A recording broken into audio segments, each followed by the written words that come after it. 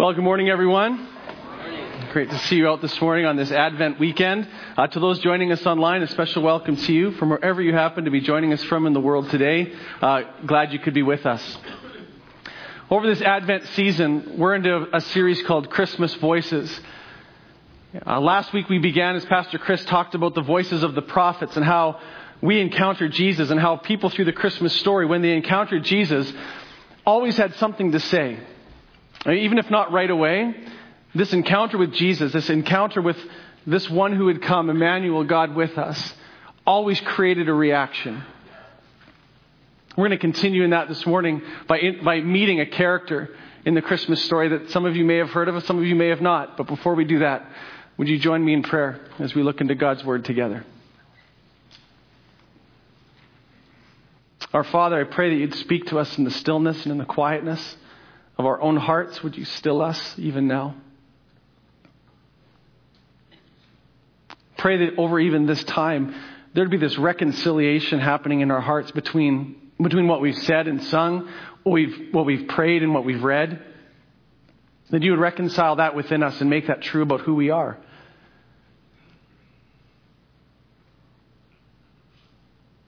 And so now we give ourselves, Jesus, to worshiping you through the choice to learn, the choice to teach. And in that, God, you would be glorified. Pray that in Jesus' name together. And all God's people said, Amen. He had no idea. He had no idea what was happening. I mean, one moment he was going about his business, performing his assigned duties. And the next, he was startled by a presence and gripped with fear. He thought he was alone. He really did. When he came in there, he thought he was alone, but evidently he was not. It's not that he hadn't been afraid before. I mean, he had lived under a shadow of fear most of his life. I mean, so much to be afraid of. Fear about the present reality of living under the weight of oppression and violence. Fear about the future that deliverance and freedom would never, ever really come. I mean, he used to be afraid that God wouldn't hear his prayer about becoming a dad. But it had become obvious that both he and his wife were beyond that age that people could become parents. Still, the quiet fear of people's opinions about them plagued his heart. Worse, he and his wife didn't deserve any of it. They had lived upright and good lives. There was no sin that they needed to be punished for. So why did it feel like they were being afflicted for wrongdoing? I mean, in his time and in his culture, to be childless was a disgrace and a shame that you carried with you wherever you went. Children were the promise that you would be cared for in your old age. I mean, what were him and his wife supposed to do? He wouldn't be able to work forever. Then what? The shame of not having a child would only compound if they were left destitute. They had lived good and upright lives. What could he possibly do? So much to be afraid of. And how long was he supposed to keep hoping and praying and longing for some kind of a response from God? At some point, maybe reality needs to set in, and you've got to come to terms with the fact that maybe God has decided not to act after all. Maybe God had changed his mind about setting people free and providing a way of salvation. Maybe God wasn't interested in doing the impossible anymore. For his nation, for the people, for him. So much to be afraid of. And then it happened. Something that he had never even thought about being afraid of before happened to him. You see this man named Zechariah, the old man, who along with his wife Elizabeth had no child. The man living in a time of political and religious turmoil. The man who had every reason to be afraid of all sorts of things.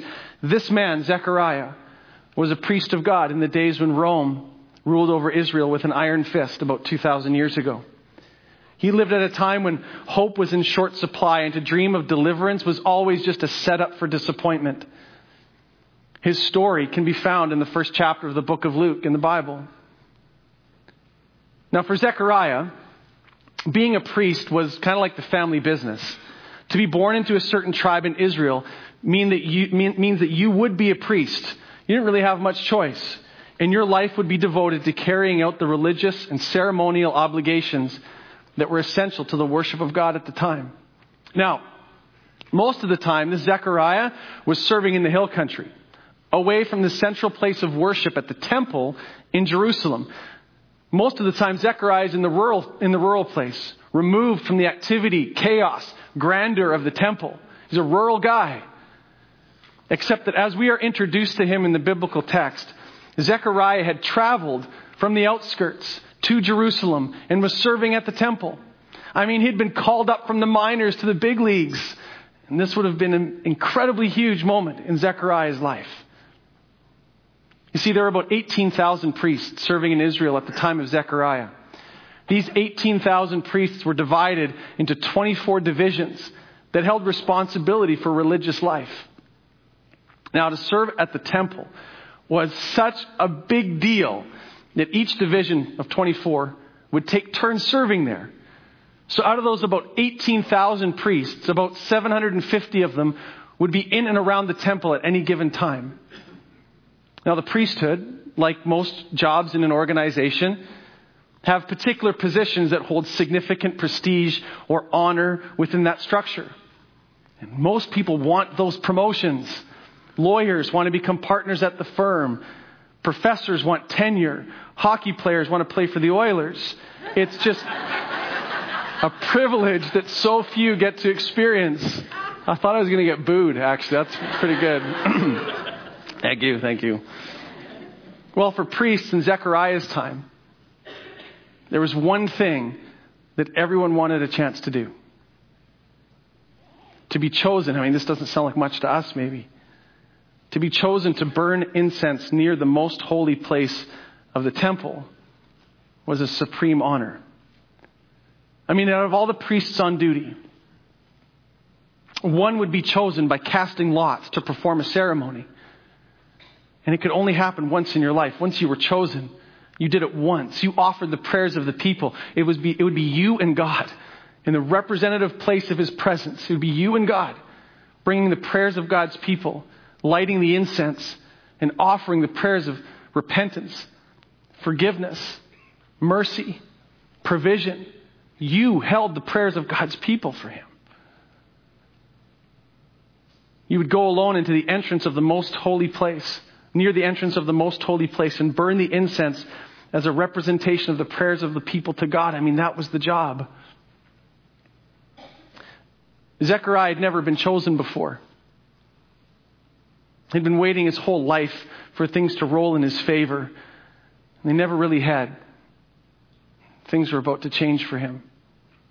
On the day that Zechariah was at the temple, the lot was cast, and against all odds, he was chosen to burn the incense of prayer. I mean, monumental day in his life. And so at the appointed time, Zechariah made his way up the steps of the temple. You can imagine the people gathered outside in worship, waiting for their prayers to be taken in right to the entrance of the most holy place. The people, the crowds, the multitudes waiting outside, and Zechariah gets chosen to take their prayers to God. And all eyes would have been fixed on him as he makes his way up the steps toward the temple. And I can just imagine Zechariah saying to himself, "Don't trip on the robe. Don't trip on the robe. Of all times, just please don't trip on the robe." I mean, the whole community stood waiting for him to enter into the holy place and bring their prayers to God. He walked through the doors, and all the clamor outside gave way to the reverence and the stillness inside. Each step brought him closer to a lifelong dream being fulfilled. He hadn't had much success with longings being realized before. This day was already different. He knew what to do. He had rehearsed the movements thousands of times in his mind for that one time that maybe the lot would go in his favor. That day he had brought the burning coals. from the altar of sacrifice outside the temple and now made his final steps to the altar of incense. He set the coals down in their place and gently, methodically set the incense on top of them. The aroma began to rise, and he closed his eyes in prayer as the smoke gently stung his nose. He took a long, deep breath and began to offer his prayer.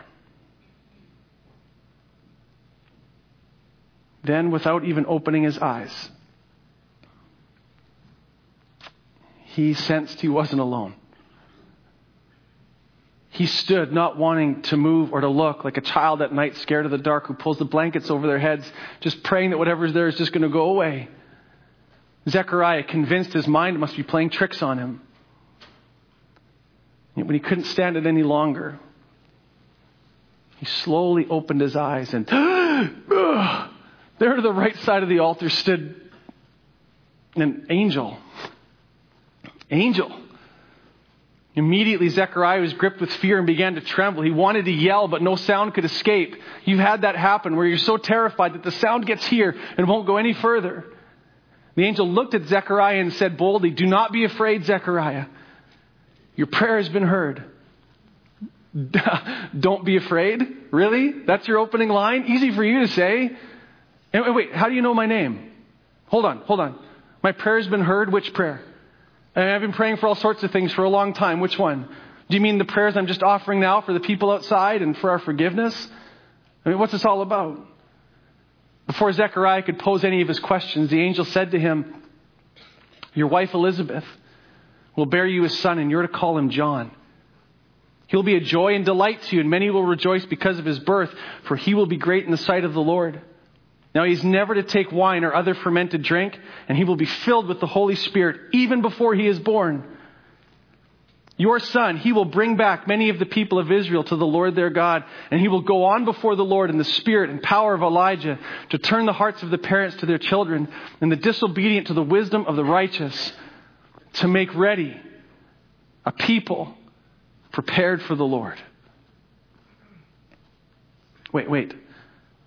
My wife and I are going to have a child? And not only that, you're telling me that I need to name the boy John.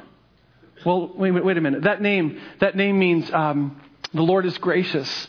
The Lord is pouring out favor. Why would we name him that? Hold on, this son of mine, what's he going to do? He's supposed to get us ready for the Messiah? The boy I don't have yet is going to usher in the time of deliverance and salvation that we've all been waiting for centuries. I mean, now's the time. But back to the start. My wife and I are going to have a baby? Really? I mean, Zechariah stumbled over the very thought. And this springs out of his heart. How can I be sure of this? I'm an old man, and my wife, well, she's well along in years. I mean, how could Zechariah be sure of anything? Did he really want to risk abandoning his heart to the promise of God? I mean, what if God didn't come through? He could not imagine opening up wells of hope in his heart that had been shut for so long, only to be wounded by disappointment again. How can I be sure of this? I need more than your word. I need more than a promise. My faith is so frail, and I'm so afraid. There's so many things to be afraid of. You say don't be afraid, but the thought of surrendering unhindered to serving God scares me. It terrifies me. I mean, to really surrender and to give myself to do that, I would need to believe in the core of my being that God is good. How can I be sure of this? The angel heard Zechariah's question and said to him, "I am Gabriel. Stand in the presence of God, and I've been sent to speak to you, to tell you this good news.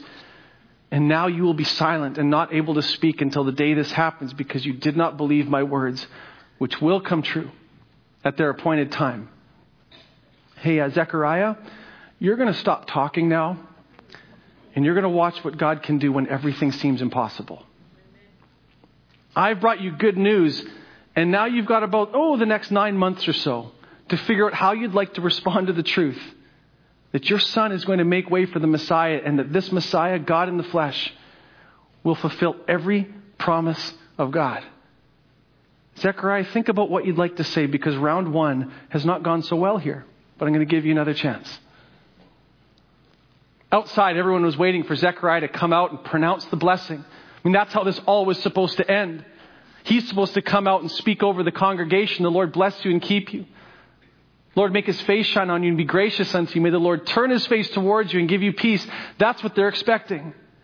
Zechariah is taking a little longer than usual, and people starting to worry. Zechariah finally emerges from the temple. He came out, but he couldn't say anything or explain what had just happened. And it was at this moment that the most challenging game of charades ever began. He had to communicate something to the people. He somehow had to communicate with gestures the reality of his situation. Here's what he had to tell them just with body language. I've seen an angel beside the altar of incense, and the angel told me that my wife and I are going to have a child, and that our child will prepare the way for the Messiah. Ready, go. Like, what do you do? The Bible goes on to tell us that Zechariah went back home after indicating somehow, he'd seen an angel, and like, there's a vision. Something happened here. You're flying. We don't know what's going on. The Bible goes on to tell us that Zechariah went back home, and exactly what the angel had said would happen came to pass.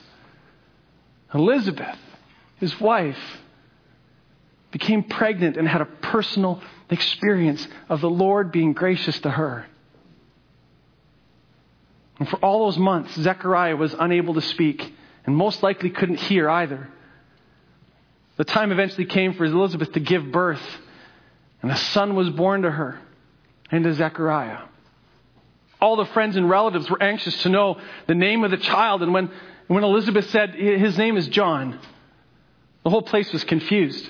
I mean, names always follow family lines, and there was not one ancestor or relative with that name, John. That's weird. I mean, there had to be a mistake. So they go to the dad. Zechariah, what should the boy's name be? What are you going to name your son? Zechariah Jr.? Something like that?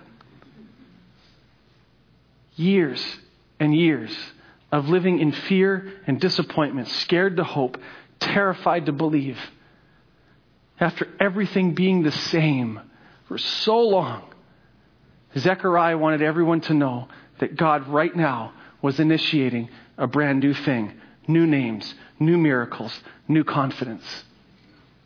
Fear had gotten the best of Zechariah before, but not this time. The words of the angel rang in the quietness of Zechariah's world. Do not be afraid. Do not be afraid. Zechariah took a writing tablet and wrote with his finger, his name is John. And every time his name is spoken, we will remember that the Lord is gracious and his favor is being poured out on us right now in our day and in our time. And as the last letter was written, John, suddenly Zechariah's mouth was opened and he had something to say. After holding on to the good news for months that the Messiah was going to be born in his time and bring deliverance and forgiveness and peace, and that he, the frightened priest of all people, was invited to play a part in God's plan to redeem the whole world. I mean, now he had something to say. The Bible tells us that Zechariah erupted into a song of praise. He prophesied and said, "Praise be to the Lord, the God of Israel." I mean, he hasn't spoken for more than 9 months, and the first word out of his mouth isn't how, it's praise. Praise be to the Lord, the God of Israel, because he has come to his people and redeemed them. He has raised up a horn of salvation for us in the house of his servant David, as he said through his holy prophets of long ago. Salvation from our enemies and from the hand of all who hate us, to show mercy to our ancestors and to remember his holy covenant, the oath he swore to our father Abraham, to rescue us from the hand of our enemies and to enable us to serve him without fear, in holiness and righteousness before him all of our days. What a song. And God has come to redeem us through the Messiah. And because of his presence with us, we can now serve God without fear. It's the core of Zechariah's prayer. It's the core of his praise. It's the core of his song. Now because of Jesus, now because of the Messiah, now we can serve God without fear. Emmanuel, God with us, has come, and we don't have to walk in trepidation and insecurity anymore. Because Jesus the Messiah has come, the one thing you will hear time and again through the voices of Christmas is this: do not be afraid. Do not be afraid. There's nothing to be afraid of. In Jesus, we have victory over everything that seeks to scare us into complacency, into apathy, or into isolation. I mean, this is the truth that Zechariah awoke to as he considered all that the angel had told him. Church, can you hear the voice of a priest named Zechariah this Advent weekend? Can you hear what he's wanting us to hear? Listen to what God is saying through him. You can serve God without fear. Why? Why would this Messiah make such a difference? Well, because of Jesus, all service of God is a serving with, not just for. God doesn't stand at a distance and say, serve me, please me, make me happy with you. No, He is the God that invites us to participate with Him in the things that will set us free and give God the glory. And that's what Zechariah's story is teaching us.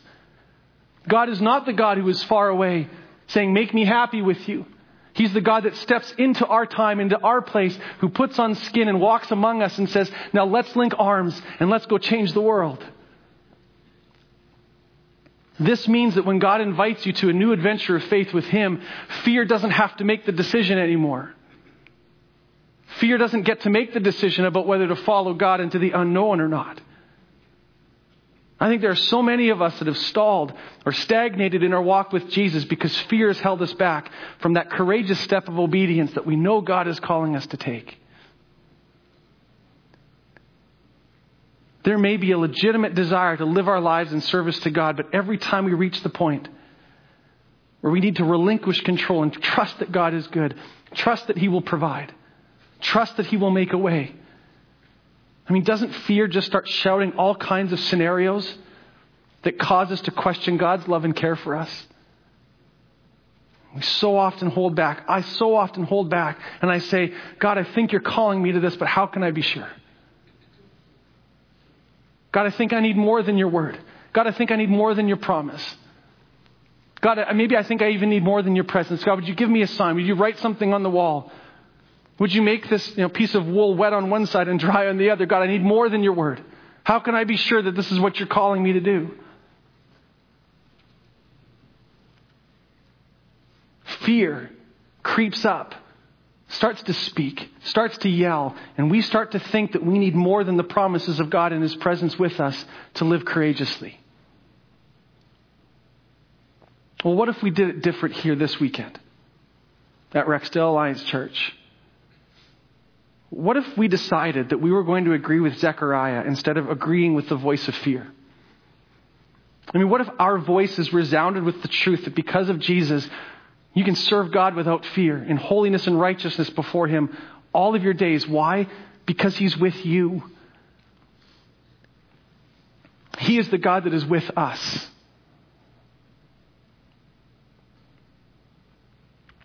You think about ways that God may be inviting you to serve Him without fear.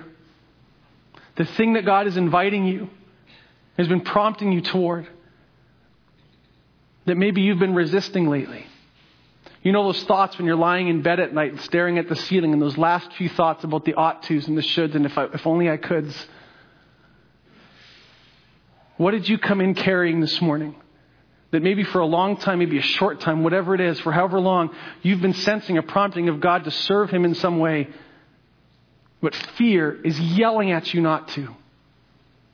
Telling you need more. You need more assurance. You need more than God. You need more than His promises. You need something else. So just wait until it's all worked out, and then you can follow God.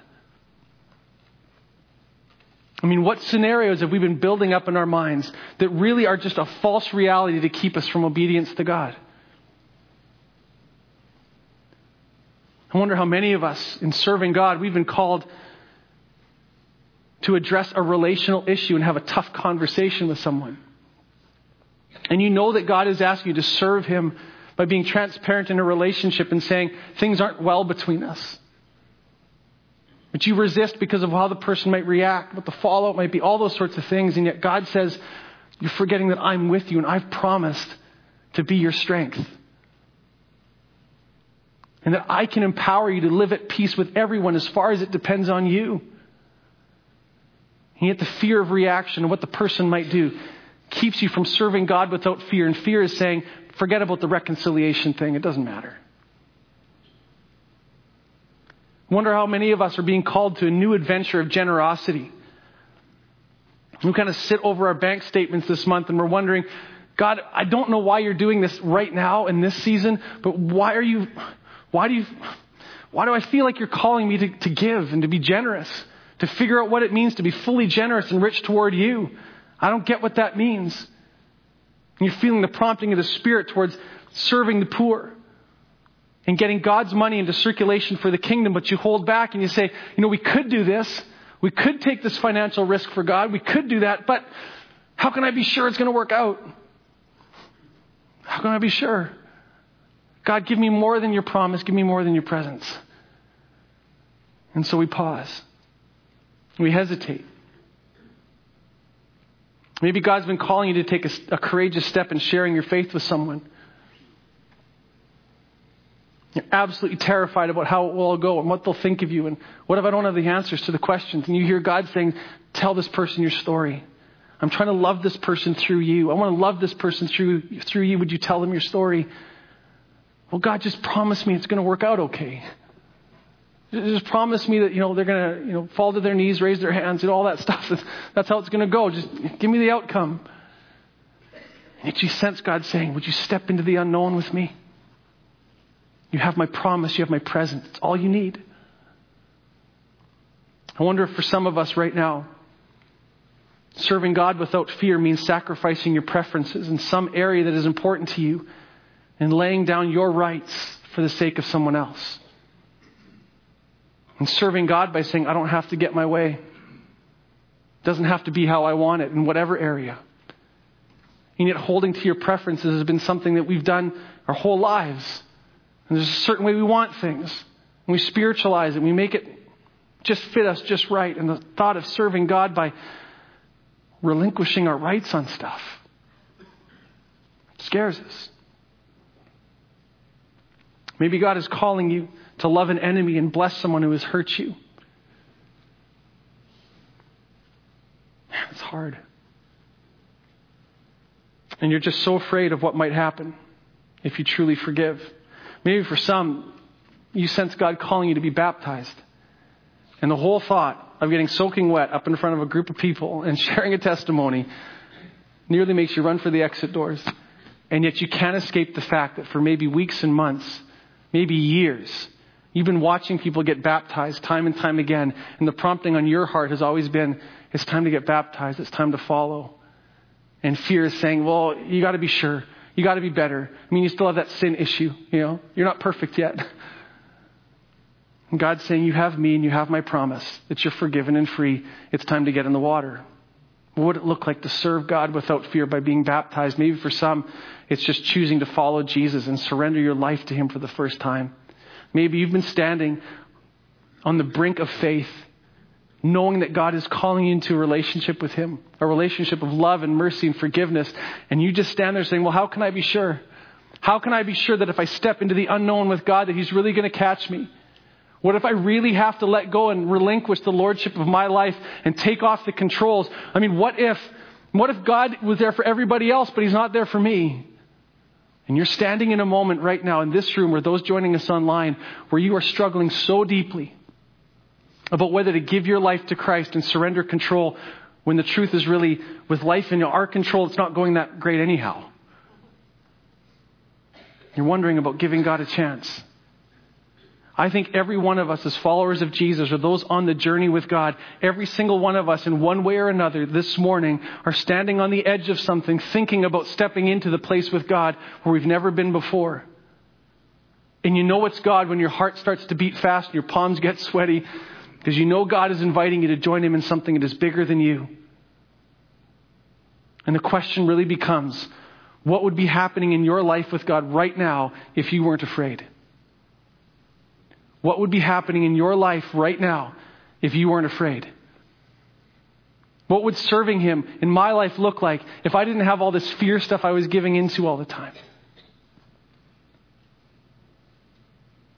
What would be happening in your life with God right now if fear wasn't making any of the decisions?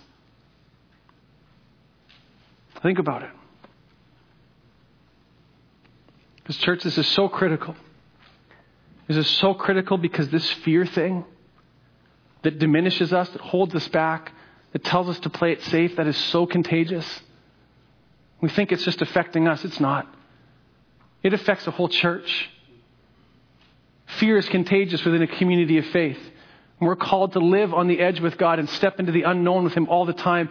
When churches decide that when the courageous calls of God come is to play it safe, to hold back, to do what's predictable, all we do is communicate to those in our church and those around us that really life is better with us in control. I mean, this is so critical because fear isn't just contagious within a community. Fear is contagious generationally. Fear gets passed from grandparents to parents to kids and grandkids. It just keeps getting passed along. I mean, when we have a generation of people that are always coming behind us, what is that generation that's coming behind us seeing about our faith and fear thing? Because here's what I think happens so often. The generation ahead is worried about the generation behind not following Jesus, getting caught up in all sorts of bad stuff that's harmful. And we think that just like one more Bible study or dragging them to church is going to be the answer. When really, here's what I think it is. The generation coming behind needs to see the generation ahead living by faith and not fear. The generation behind that's coming ahead needs to see the generation ahead of them walking in the ways of God. And this adventure, this thing that is so incredibly exciting and joy-filled when you live on the edge with God. Because right now, the world, the enemy, is trying to tell a narrative of excitement to a generation to say this is a better life. And so when they hold up those two lives, they say, walk the way of the world. It's so exciting. There's so much enticement there. And then we hold up the gospel and say, yeah, this is the play it safe one. This is by the end of your life, make sure you've gone to church and have paid off your mortgage. I mean, what are you going to sign up for? Fear is so generationally contagious. But I think when the generation behind sees a generation living by faith, walking in the ways of God, making those courageous, bold steps, taking those risks, taking God at His word, it becomes so enticing. It becomes so appetizing that anything the world has to offer pales in comparison. When we water down the gospel, when we weaken the gospel so it fits within our parameters, instead of allowing God to blow the doors off of our lives and live with reckless abandon to Him, when that's not happening, we're telling the generation to choose another way of life, choose a better story that's more exciting. When really, the most compelling, most exciting, most adventure-filled life is the one that is lived in faith with God. So here's the good news. The good news is that fear isn't the only thing that's contagious. When a group of people like this get fired up to serve God, to be in step with the Spirit, to live with a reckless abandon for His glory, it really changes lives and redeems communities and ultimately transforms the world. And for me, that's the narrative of faith that I want to pass on to my kids. I want them to sit around their dinner table someday and say, do you remember the day when Dad decided or we decided to take that step, to make that move? We had no idea what was going to happen and God showed up. Isn't that the narrative of faith that we want to pass on to the generations coming behind us? And it can start today. It starts this week by facing the very thing, that very step that you're so afraid to take. And knowing that you have God's presence, you have His prompting, you have His promises. You step in. You step in. You walk by faith. You make that hard call. You have that hard conversation. And you come to find that the God who has been faithful every single time to every single person has been faithful again. And He has met you. He has provided for you. He has loved you. He has supported you. He has surrounded you. It changes your story. It changes the narrative. We can do this, church. Not because we've got all sorts of gifts and powers and everything else like that. We do this because Emmanuel, God with us, has come. And He says, I am with you when you step into the unknown. He's already there. I'm going to invite our worship team to come. And they're going to lead us in a closing song. But as they do, Would you pause with me in prayer? And we'll just take a moment to consider what God is saying to us.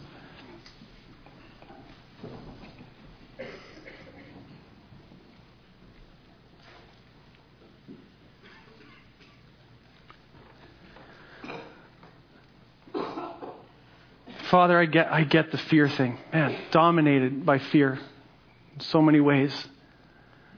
And yet today in my heart and in the hearts of your church and those joining us online, we want to choose differently. God, when your call comes, when your invitation to something incredible and life-changing comes, God, keep us from the question, how can we be sure? Instead, give us the words of Zechariah that says, praise be to the Lord God who has come to set us free. God, we confess as your church today that with your promises and with your presence, with you, Jesus, you are all we need. And so we will step into the unknown. What is unknown to us is fully known to you, and we will trust you. You will be our Lord. You will be our leader. And we choose this day to walk by faith. In Jesus' name. Amen. Here's your challenge for the week. I want you to ask God to show you one way that you can serve him without fear. And then tell someone about it and ask them to pray with you. Say, here's the thing I need to do. Here's the thing. Here's the faith step I've been resisting, and I'm going to step in, and you have someone walk with you in it. You willing to do that? Take the one step that you know God has been calling you to take, however big or small it seems to you. Get with somebody. Have them pray with you and for you. And let's see what kind of faith steps are unleashed in our church and in our community. And for those wherever you happen to live online this week, would you stand with us as we continue in worship?